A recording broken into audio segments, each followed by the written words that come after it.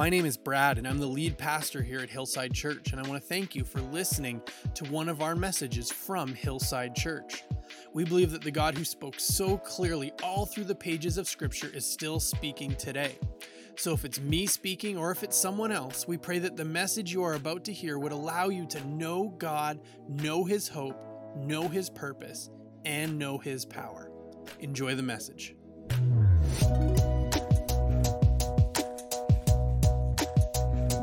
Over the last couple of weeks, we've been looking at this parable that Jesus tells about the prodigal son. We don't really have a text for today. We're going to be moving around quite a bit throughout Scripture. If you want to turn somewhere, you could turn to Luke chapter 15, because that's where the parable takes place. But really, we're going to be exploring less a text today and more a concept that comes out of the text, and hopefully understanding a little bit about what we see in this text, not directly from the text, but from other Scripture being brought into the text. If you're not familiar with the story of the prodigal son, it's a story about a son who leaves his father and his family and decides that he's going to make his own way in life. And discovers that even though he thought he knew what he was doing, even though he had a plan, even though he thought this is what the story of my life will tell from this day forward, when he makes his decision to leave, to ultimately take his inheritance and go, he had a plan, and hope has fallen. But he had, in his life, his hope fell. But he had this idea of this is what life will be. And nothing goes that way. The story of his life is that this is what he wanted out of life, and his path leads him in an entirely different direction than where he thought he was going. And he ends up poor and destitute. He starts out rich and affluent, and the story of his life brings him to a place where he's poor and destitute, living on the lowest rung of the lowest possible ladder, in the mud with the pigs, jealous of the pigs. Of these pigs that he's just barely paid to take care of. He comes and discovers in his own heart and in his own life a moment where he looks at the pigs and realizes they have it better than he does. And his heart begins to sorrow. But at this lowest of low moments in his life, he suddenly has this epiphany, this thought, this idea that comes into his mind, and he begins to remember what life was like back home with his dad. And he decides he's going to go back home, he's going to go back to dad. And last week we spent some time talking about what the mud of life can look like. That for most of us, it's metaphorical mud that we find ourselves in. The beauty of church at home is I don't know where you're watching from this morning. So it may be literal mud. It's not for any of us here, but I don't know where you are at home. But we find ourselves stuck in the mud of life. And we talked last week about how most of the mud in our life really comes from two places.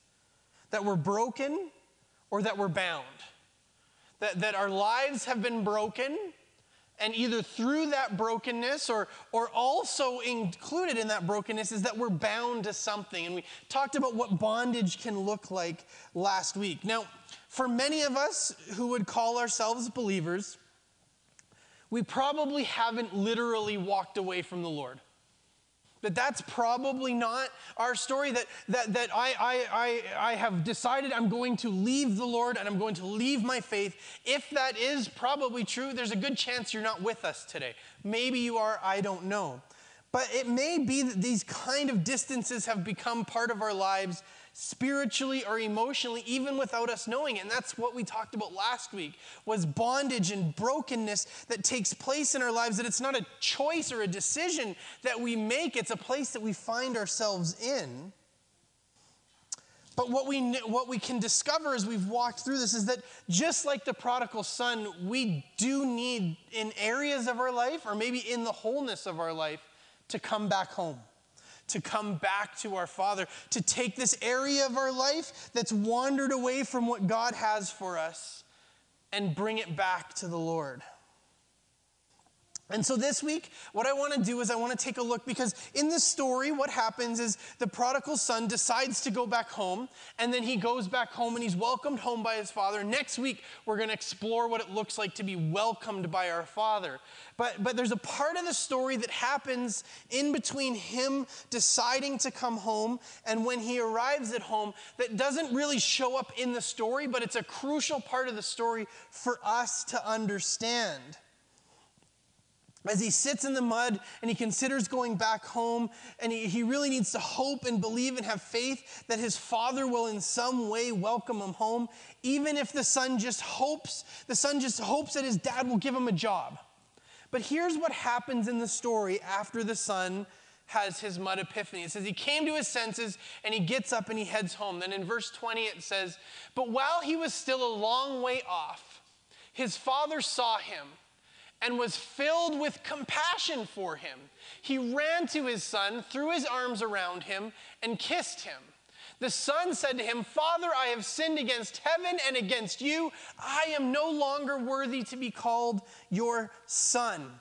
And next week, like I said, we're going to take a look at this exchange and what the father does for his son here and what it means for us as we return home to our dad. But the son has just said, "I'm no longer worthy to be called your son. I've sinned against you. The things I've done are so great. I no longer am who I was." But this is what the father says to his son's confession of sin. As he says, "I'm no longer worthy to be called your son." Verse 24, "For this son of mine was dead, and now he's alive again. He was lost, and now he's found." There's no offense held. When the son comes repentant to his dad and says, "I am no longer worthy to be called your son," and the dad's response is, "My son is home." There's no offense. There's no anger. His father forgives him. And what we see in this story is the son's desire to receive forgiveness from his father. And the heart of this story is a picture of forgiveness in our lives from our Father in heaven and what that looks like. The son realizes, "I need to beg my father for forgiveness." And then the father demonstrates forgiveness in this incredible, impactful way. And so today, even though it doesn't talk about forgiveness specifically in the story, we see this incredible picture of forgiveness. And so today I want to explore the concept of forgiveness. Because had the father not forgiven the son, this story would have gone very differently. Had the son not come with a heart of looking for forgiveness, he would have stayed in the mud. But because the son understands his need to be forgiven and the father gives us this incredible picture of forgiveness, we have the story of the prodigal son. There's 4 principles of forgiveness that I want to talk about today.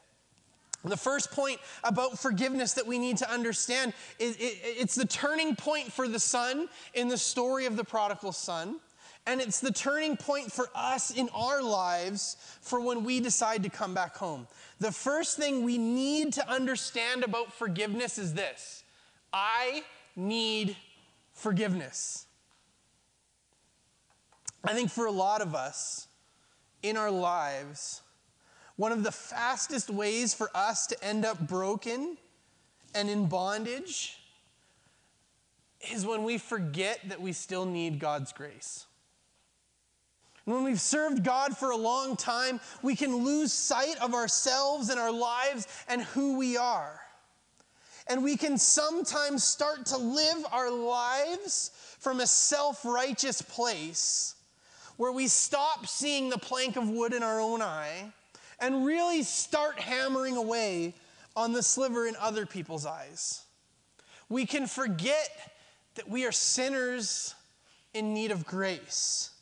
Now, grace changes our identity, but if we stop accepting the grace, our identity stops being changed. Sometimes we forget that about ourselves.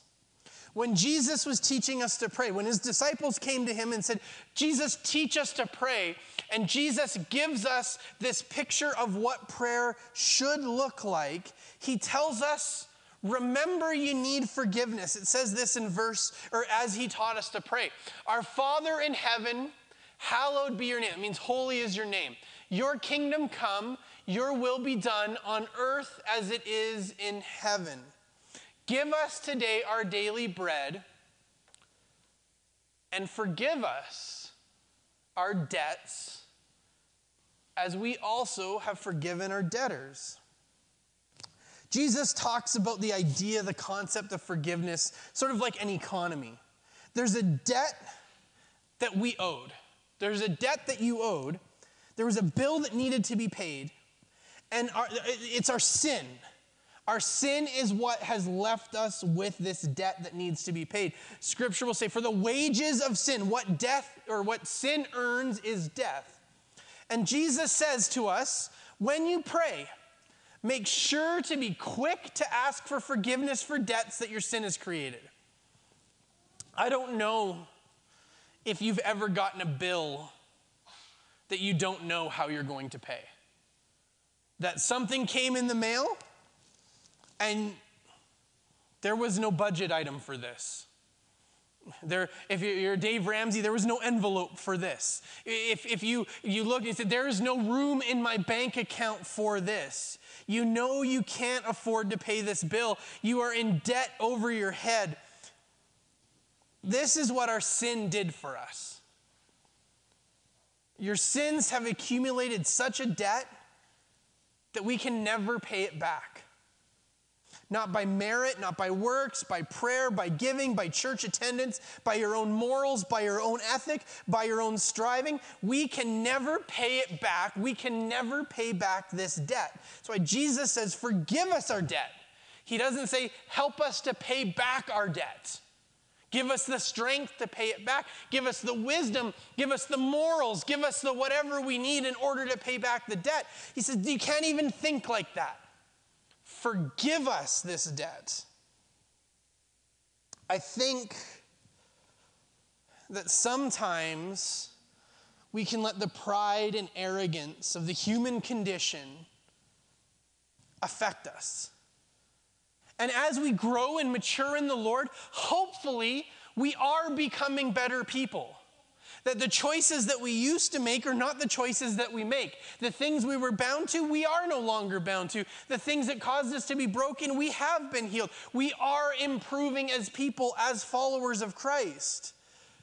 But sometimes that can cause us to fall into the trap of, I'm not that bad. And for some of us, I'm actually pretty good. And maybe even for some of us still, I'm actually better than most. I'm maybe not all the way there, but realistically, I'm better than most of them. They're bad. I'm not that bad. They're sinners. I don't do it as much as I used to. I'm pretty good. See, we're really good at justifying ourselves and our own shortfalls. When I sin, I've got a reason for it. When you sin, you're just a sinner. But when I sin, you don't understand. There were some mitigating circumstances. See, we judge ourselves on our intentions, on our reasons for doing things. Well, I didn't mean to do that. It wasn't my intention when I did that that's how you would feel. Actually, I'm doing this for their own good. We judge ourselves by our intentions, by what we meant, or by what we didn't mean. And so that allows us to feel better about what we've done. But we judge other people by their actions. We don't give them room for intention. So we say, hold on, no, you don't understand. When I said that, when I posted that, when I acted like that, I was having a really bad day. And it didn't come across the way that I meant it to. And I'm really sorry. And really, it wasn't even a sin. It was, I don't need to be forgiven. I just need you to understand why it happened. But when somebody does something to us, intention doesn't matter. The road to hell is paved with good intentions for you. We judge ourselves on our intent, but we judge other people on their actions. How could they do that? Shouldn't they know better? They're just wrong. It's a spirit of pride. It's a spirit of self-righteousness that says, I'm better than someone else.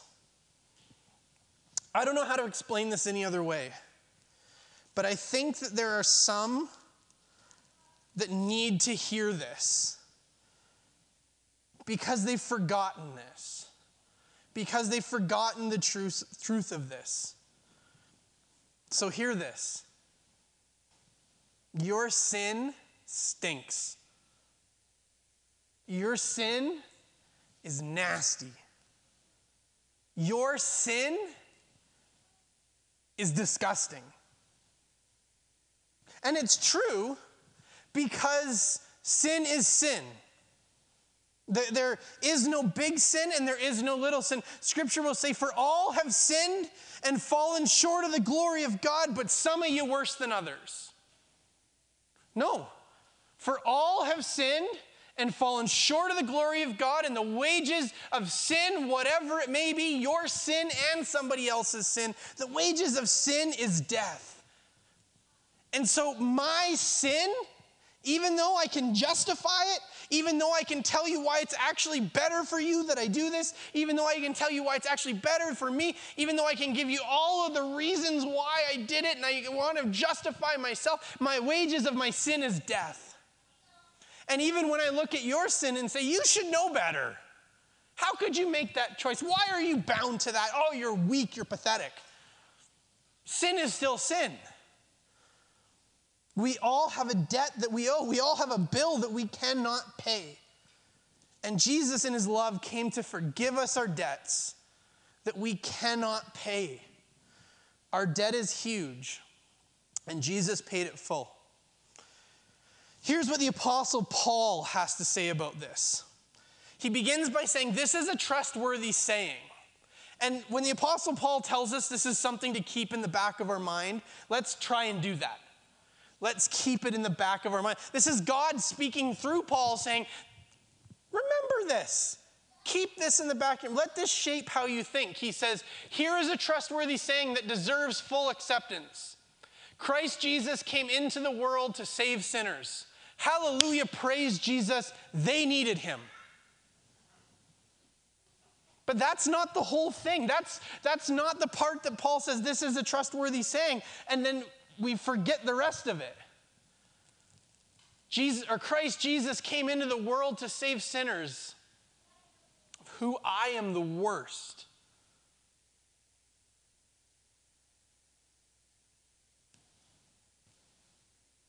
That's not a great feeling.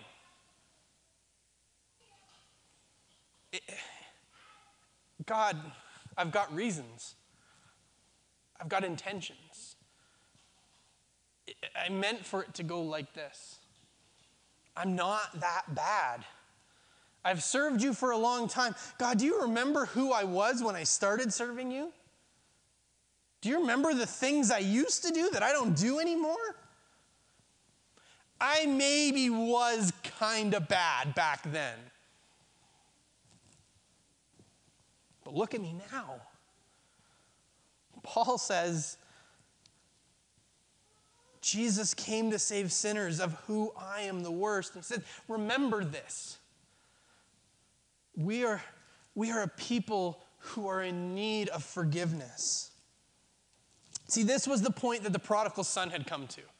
In his story, he had lived it, he had done everything his own way, but he had to come to this place where he had to realize in his life, hey, I need forgiveness. And this is a place that we need to come to in our lives as well.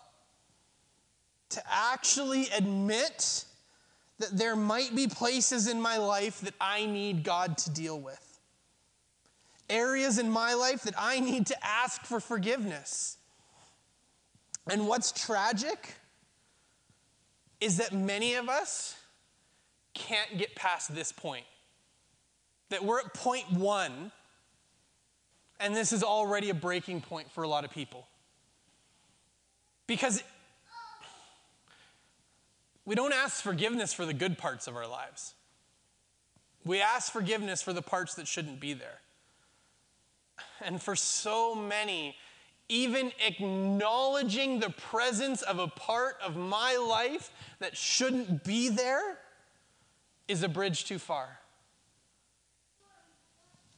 We will never get out of the blocks on God setting us free because we cannot come to a place where we can admit that we need to be set free. We can't come to a place where God will be able to set us right because we cannot come to a place where we're willing to admit we're wrong. We cannot get our debt paid because we don't come to a place where we're willing to say,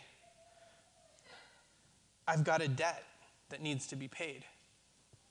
We all know people in our lives that are like this. It's hard to recognize it about ourselves. We can all look at people in our lives and say, they just can't get out of their own way. If only they would just be willing to admit they needed help, everything could be different. If only they.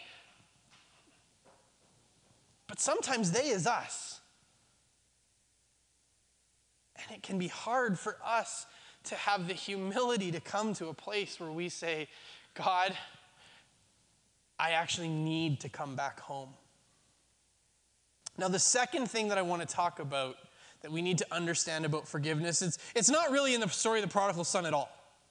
Completely full stop. I'm not going to reference the prodigal son because it's not there, but it is so important for us to understand when we want to understand forgiveness because it's both the overflow and the litmus test to the first one. That if we actually embrace the idea that I'm somebody who needs forgiveness, this will become the overflow. And if I'm not doing this, I'm going to tell you today that you are not doing the first one. The second one that comes out of the acknowledgement that I need forgiveness is that I need to forgive people. We saw this relationship even as we read the Lord's Prayer. Even as Jesus was teaching us to pray for forgiveness, he said this, and forgive us our debts as we also have forgiven our debtors. So forgive us what we owe as we're also forgiving those who owe us stuff. Once I understand that I am forgiven, how can I not forgive? Scripture will say, freely you have received, hold it back in case they really earned it. Freely God has poured this out on your life. Hoard it all. Don't let it go. Freely you have received, freely give. If I receive forgiveness, I need to give forgiveness. But when I stop recognizing my need for forgiveness in my life, there is a direct line between that and my willingness to forgive others for their shortcomings. If I stop doing point 1, I will stop doing point 2. And when I embrace point 1, I will overwhelmingly embrace point 2. See, forgiven people forgive people. But forgiving people is hard. Just like we don't ask for forgiveness for the good things we do, you don't need to forgive someone for being nice to you. We don't forgive people for being so great. We don't say, you've been such a great support for me. You've been so kind and loving. As we've walked through this season of COVID, you have checked in, you have everything. Our families are so close. Whatever it may be, I forgive you for all of that. No, it's the opposite. You have not been supportive. You have not been. Forgiveness is hard because we're forgiving people who have been bad to us. Even the disciples struggled with this. As Jesus is teaching about forgiveness, as Jesus is telling the disciples about what it means to live like this, Peter comes to Jesus and says, Jesus, I'm fully on board with the forgiveness thing. I love it. It's a great idea. I'm all for it. Absolutely. We must forgive people. But realistically, there's got to be a limit. Surely there comes a point where I can stop. But at what point do we stop forgiving? How many times do I need to forgive somebody? Like 7? Like at what point can we just say, you know what, I don't forgive you anymore? I forgave you and I forgave you and I forgave you, but now we're done. Jesus, I'm all for it. But let me know how far I got to go. It'll say in Matthew, then Peter came to Jesus and asked, Lord, how many times shall I forgive my brother or sister who sins against me? Up to 7 times? And Jesus answered, I tell you, not 7 times, but 77 times. Now, it's important to understand here that Jesus is not just giving him the correct number. Jesus is emphasizing for him, it's not about a number, because here's what we're called to do. Jesus will say, love others as I have loved you. God doesn't limit how much grace and forgiveness he gives us. He has unlimited grace, unlimited mercy, and the same unlimited mercy and grace that God has for us, Jesus says, I need you to give that to other people. Hurt people hurt people. That's how you get hurt, is because hurt people, and forgiven people forgive people. Don't match hurt with hurt. Don't live your life like that. You need to see past your hurt and see into their hurt and forgive. Hurt people hurt people. And so when you're hurt by somebody, what you need to recognize is they're hurt. And so we need to take a step back, and even though we're hurt, look at them and see past their jerk and see their hurt and forgive. Forgiven people forgive people. And when we recognize and when we remember the debt that's been paid for us, what we've been forgiven, when we really take that and understand that, the overflow of that will be, suddenly, I'm a lot more comfortable forgiving people.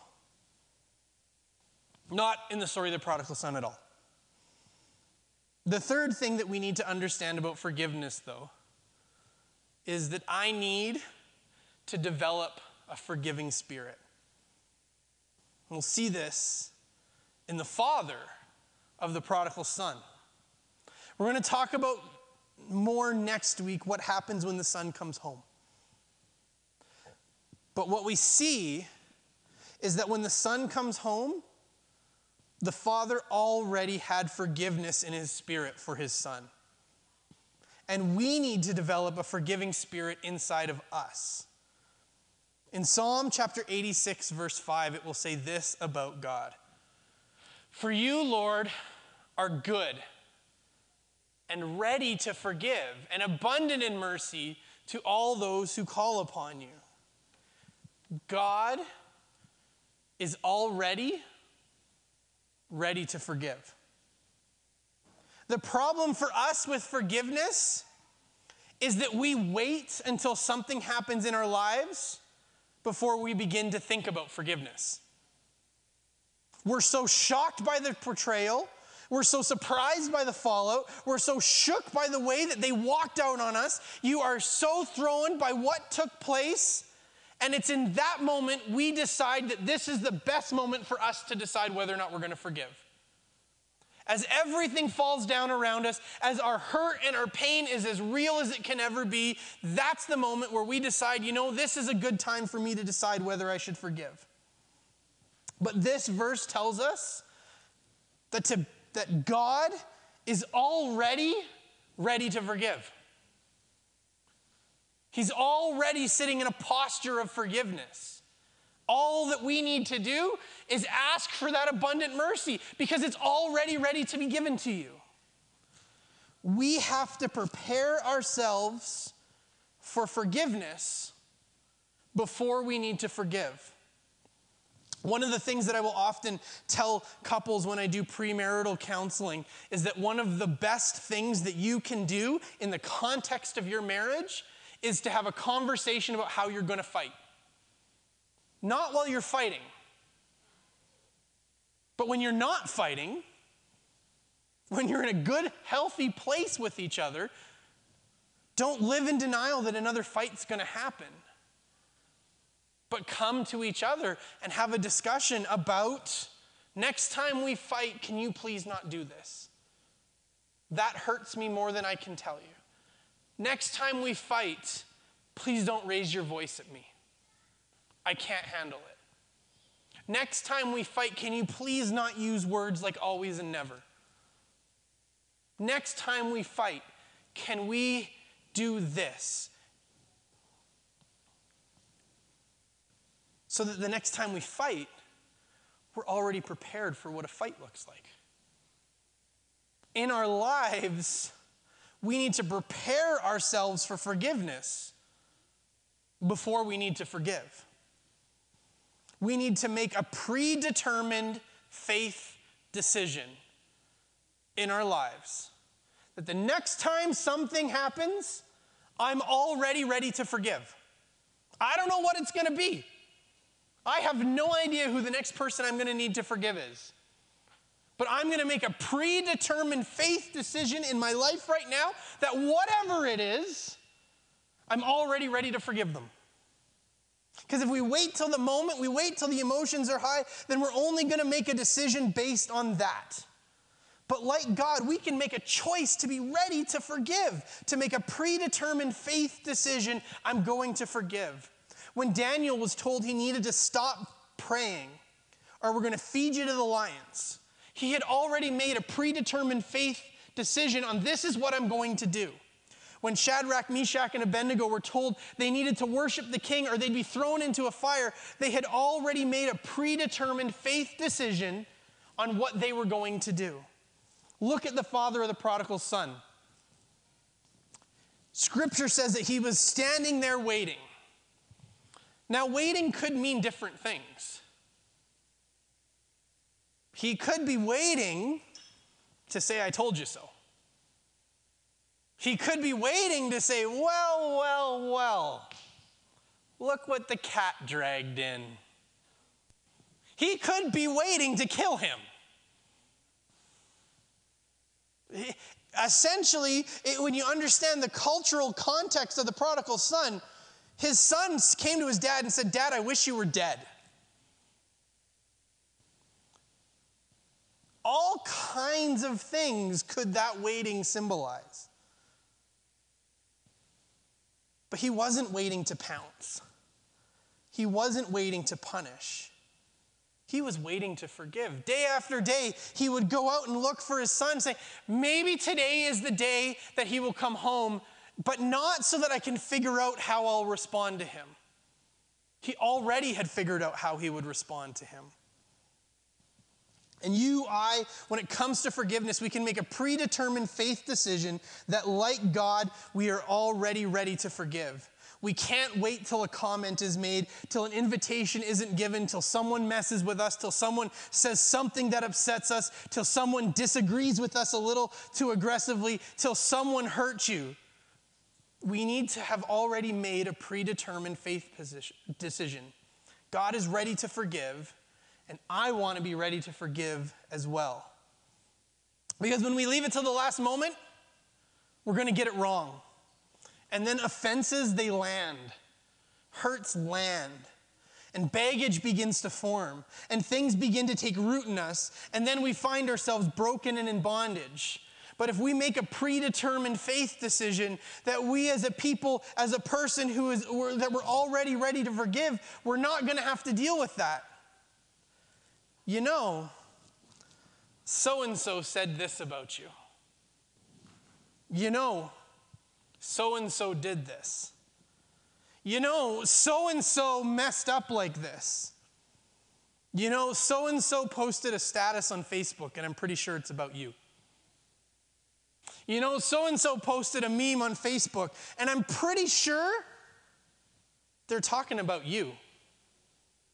You know, this just took place in their life, and they shouldn't be like that. It's okay. Because I am already ready to forgive. I've made a predetermined faith decision to be ready to forgive. So I don't care what they said, because I'm already ready to forgive them. Great. I've got a storehouse of forgiveness. Let's give it to them. Now, this leads us to the last thing that we need to know about forgiveness. I need to actually forgive. I need to actually, truly forgive them. I cannot just say it. I cannot just profess it. I need to actually do it. What I'm saying is that we as Christians are very good at embracing the theory of this. We're very good at understanding the idea of what we're supposed to do, but we're not always good at putting it into practice. It's one thing for the Father to look his Son in the eye and say to him, I forgive you, but then walk away cursing him under his breath.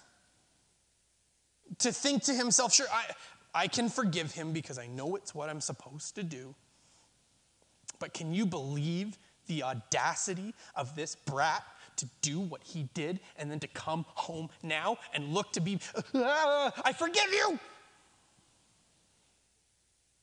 Our kids learn how to forgive.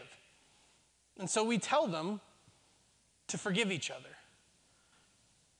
But it's not the most subtle thing in the world when you can tell that they're just saying it because mom and dad told them to. It's very painfully clear when they are saying it, but they don't mean it. And I wish I could say we grow out of that. Some of us have people that live inside our hearts, inside our minds, inside our spirits. Their hurt, their pain, the things they did to us. Maybe it's been weeks or months, years or decades, and we still hang on to our unforgiveness. Sure, maybe we've said we forgive them. Maybe we've even told them, I forgive you. But we didn't. And we don't. We still sit on the offense. We still stew on it. And it takes root in our lives. Hebrews chapter 12:15 will warn us. It will say, see to it that no one falls short of the grace of God and that no bitter root grows up to cause trouble and defile many. How does somebody fall short of the grace of God? Not because God doesn't extend it to them. Because I don't.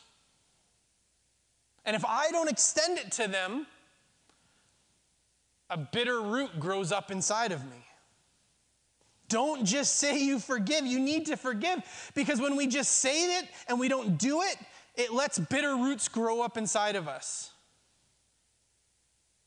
Don't do it because the verse says it's not just going to affect you. It's going to affect those around you. Don't just say you forgive because it's not just you that it affects. It says grows up to cause trouble and defile many. A bitter person affects everyone around them with their bitterness. Your friends, your family, your kids, your spouse, your coworkers, everyone around you will be affected by the bitter root of unforgiveness in our lives. We cannot profess forgiveness. We actually have to forgive. The prodigal son needed to find forgiveness in his father, and in our lives, we may need to find forgiveness. And through the story of the prodigal son, we see what forgiveness looks like. Once we realize we need forgiveness, we can turn to our Father in heaven, and he's already ready to forgive us, and he really, truly will forgive us. And through that picture, we see what forgiveness needs to look like in our own lives. We need to remember that I need forgiveness. I need to forgive people. I need to have a predetermined faith decision that I'm going to develop a forgiving spirit, and I need to actually forgive. Now, today's message leaves us in a bit of a tension spot, because the things that we talked about today are probably not concluded in your life. You may need a deep work of God in your life to remember that you need forgiveness. You may need a deep work of God in your life to help you to forgive someone. You may need a deep work of God in your life to help you to have a heart open to the idea of forgiveness. And you may need a deep work of God in your life to actually do it. Perhaps God performed a miracle in your life as I was preaching, and in a moment you were set free. But my guess is that you're entering into a process. That as we talked, you may have had a name come to mind. You may have had a situation come to mind. You may have had a person, or you may have had something come to mind where you're like, I never really forgave them. Maybe you realized, I do struggle with forgiveness. Maybe I need to be reminded that I needed to be forgiven.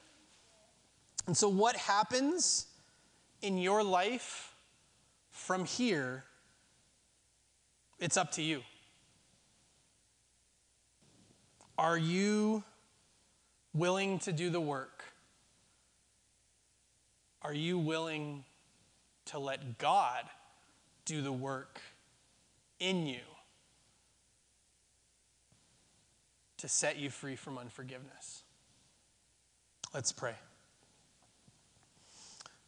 Father God, I thank you that so often in life and in our experience, God, we have such a perfect picture of who you are in our understanding of one another, and just knowing the opposite is true of you. That hurt people, and we've all been hurt. But we can understand who you are in that because you would never hurt us. That we struggle to forgive others, and we have such a picture of who you are because you are already ready to forgive us. God, I thank you that you are not like us. And so as we deal with us, God, we can come to you, and you'll show us how to deal with each other. You'll show us how to forgive. You'll show us how to have mercy for each other. You'll show us how to forgive the deep-seated hurts that we've never been able to relinquish. God, I thank you that you'll forgive us of those things, that you'll help us to forgive those things, that you'll help us to be able to live out this call to forgiveness, that we would be able to forgive our debts. And God, I pray for each one here today, for every one of us that has areas in our lives where we just have not been able to forgive. Forgive the comment. Forgive the gesture. Forgive the action. Forgive the intentional wounds that were inflicted. To forgive the unintentional, maybe even unknown wounds that were inflicted. God, I pray that you would help us to not hold on to them.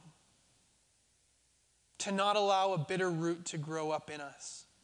And God, for those of us who have already experienced the bitter root, that we know we're way past preventing the root system. God, would you come into our lives right now and rip them out? Rip out a root of bitterness that's taken hold in my life.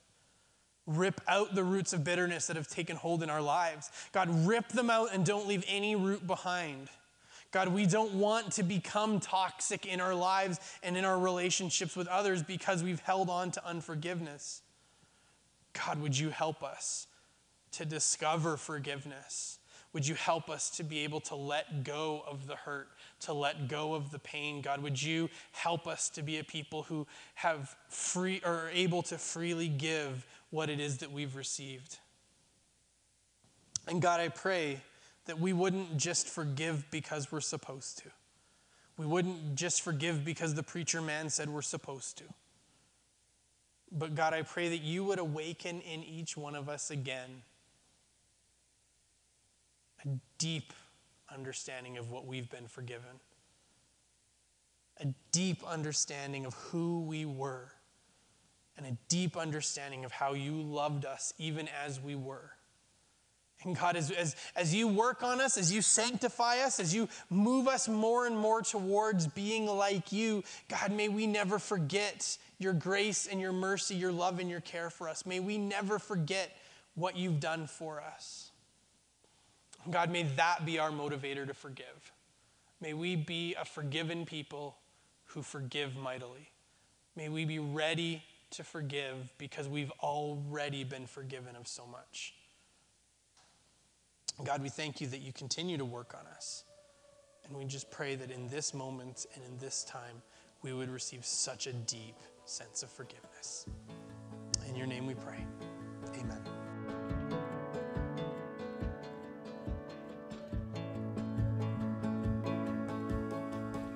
When I think about my faith journey, there are two big areas of my life where I look back and see how, like in the Footprints poem, God has carried me. And one of those is in my 40 years as a parent. Tom and I have 5 kids. We have a growing group of delightful little grandkids, 13 of them as of February, 10 and under.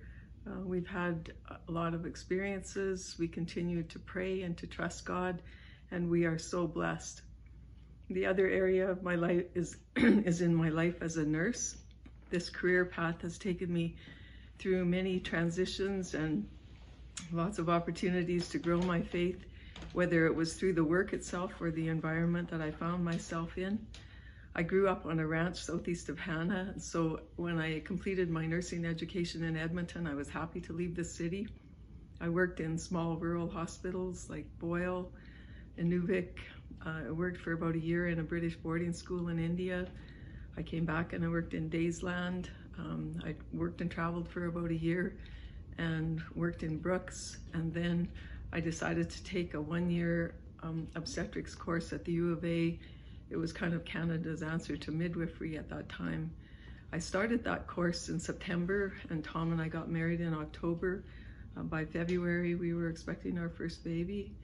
At the end of April, I joined Tom. He'd taken a teaching position in a little village of about 400 people, 2.5 hours east of Edmonton, a place we had never heard of and where we ended up staying for the next 28 years.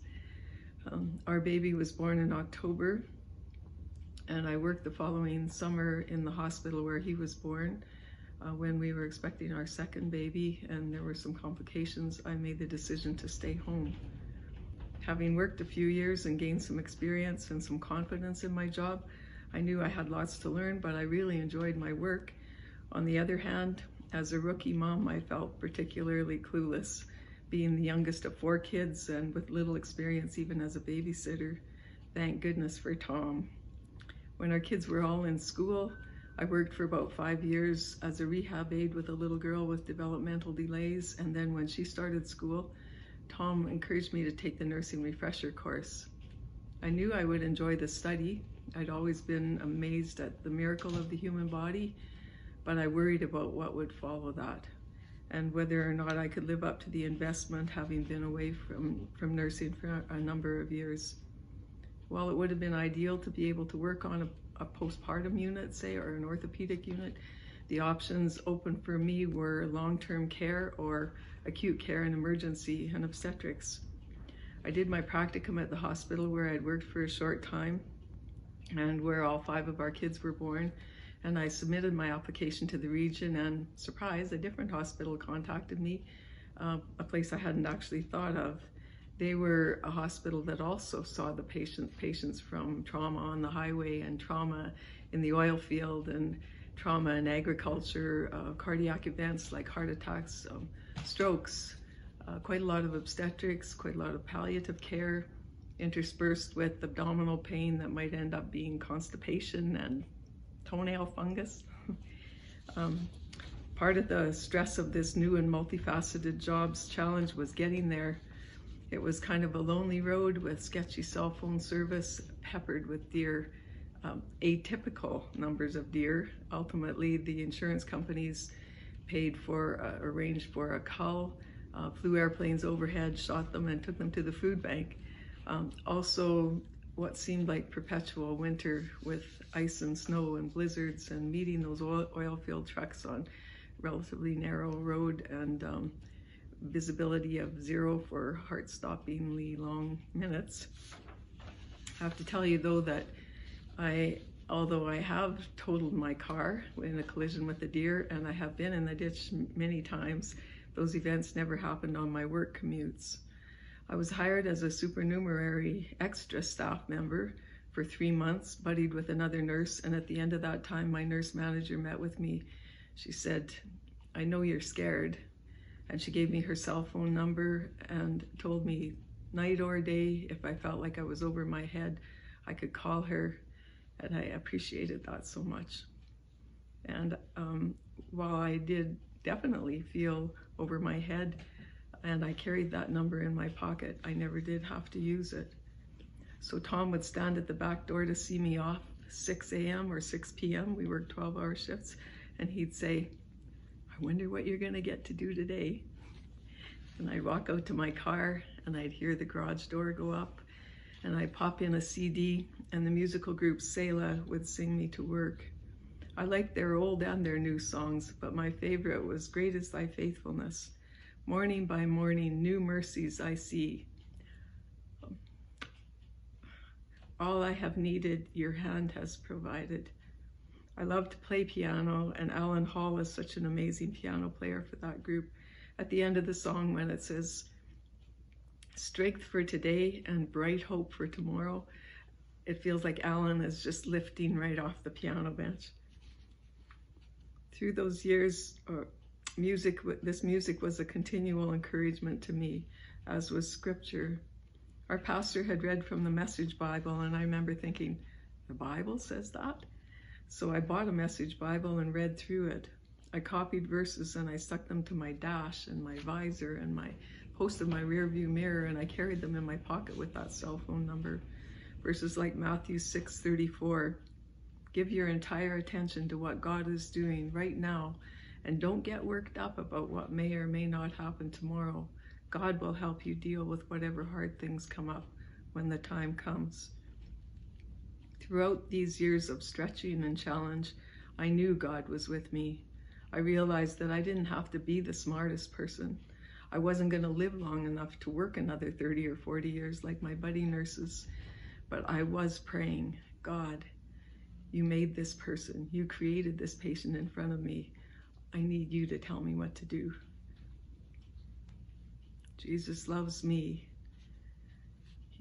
I've known that. I've sung that all my life. Jesus loves you too. He loves us so much that he allowed himself to die a terrible death so that we could be forgiven and have peace with God.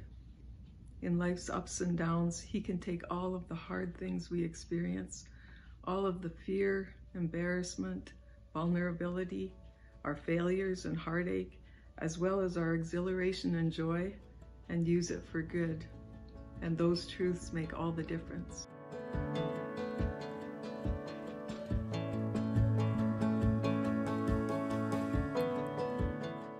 Thanks for listening to this message from Hillside Church. I pray that you were blessed by what God had to say in this message.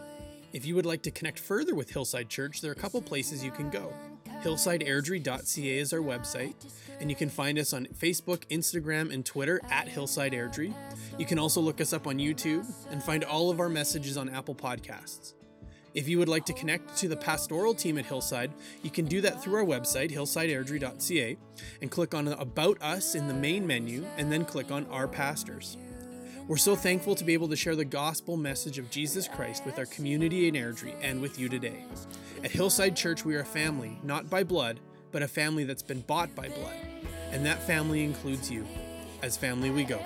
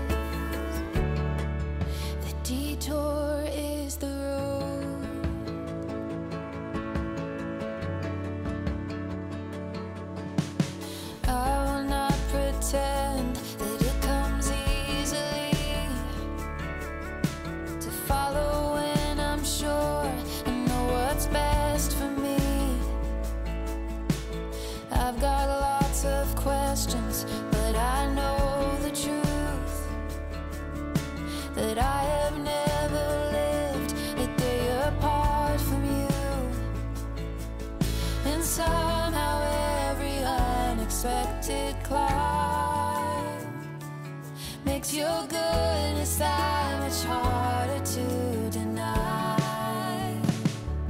You've been good to me. I am safe to hope. I will dare to believe when the way is long and slow. And I am full of doubt, but you are kind and close. I will try.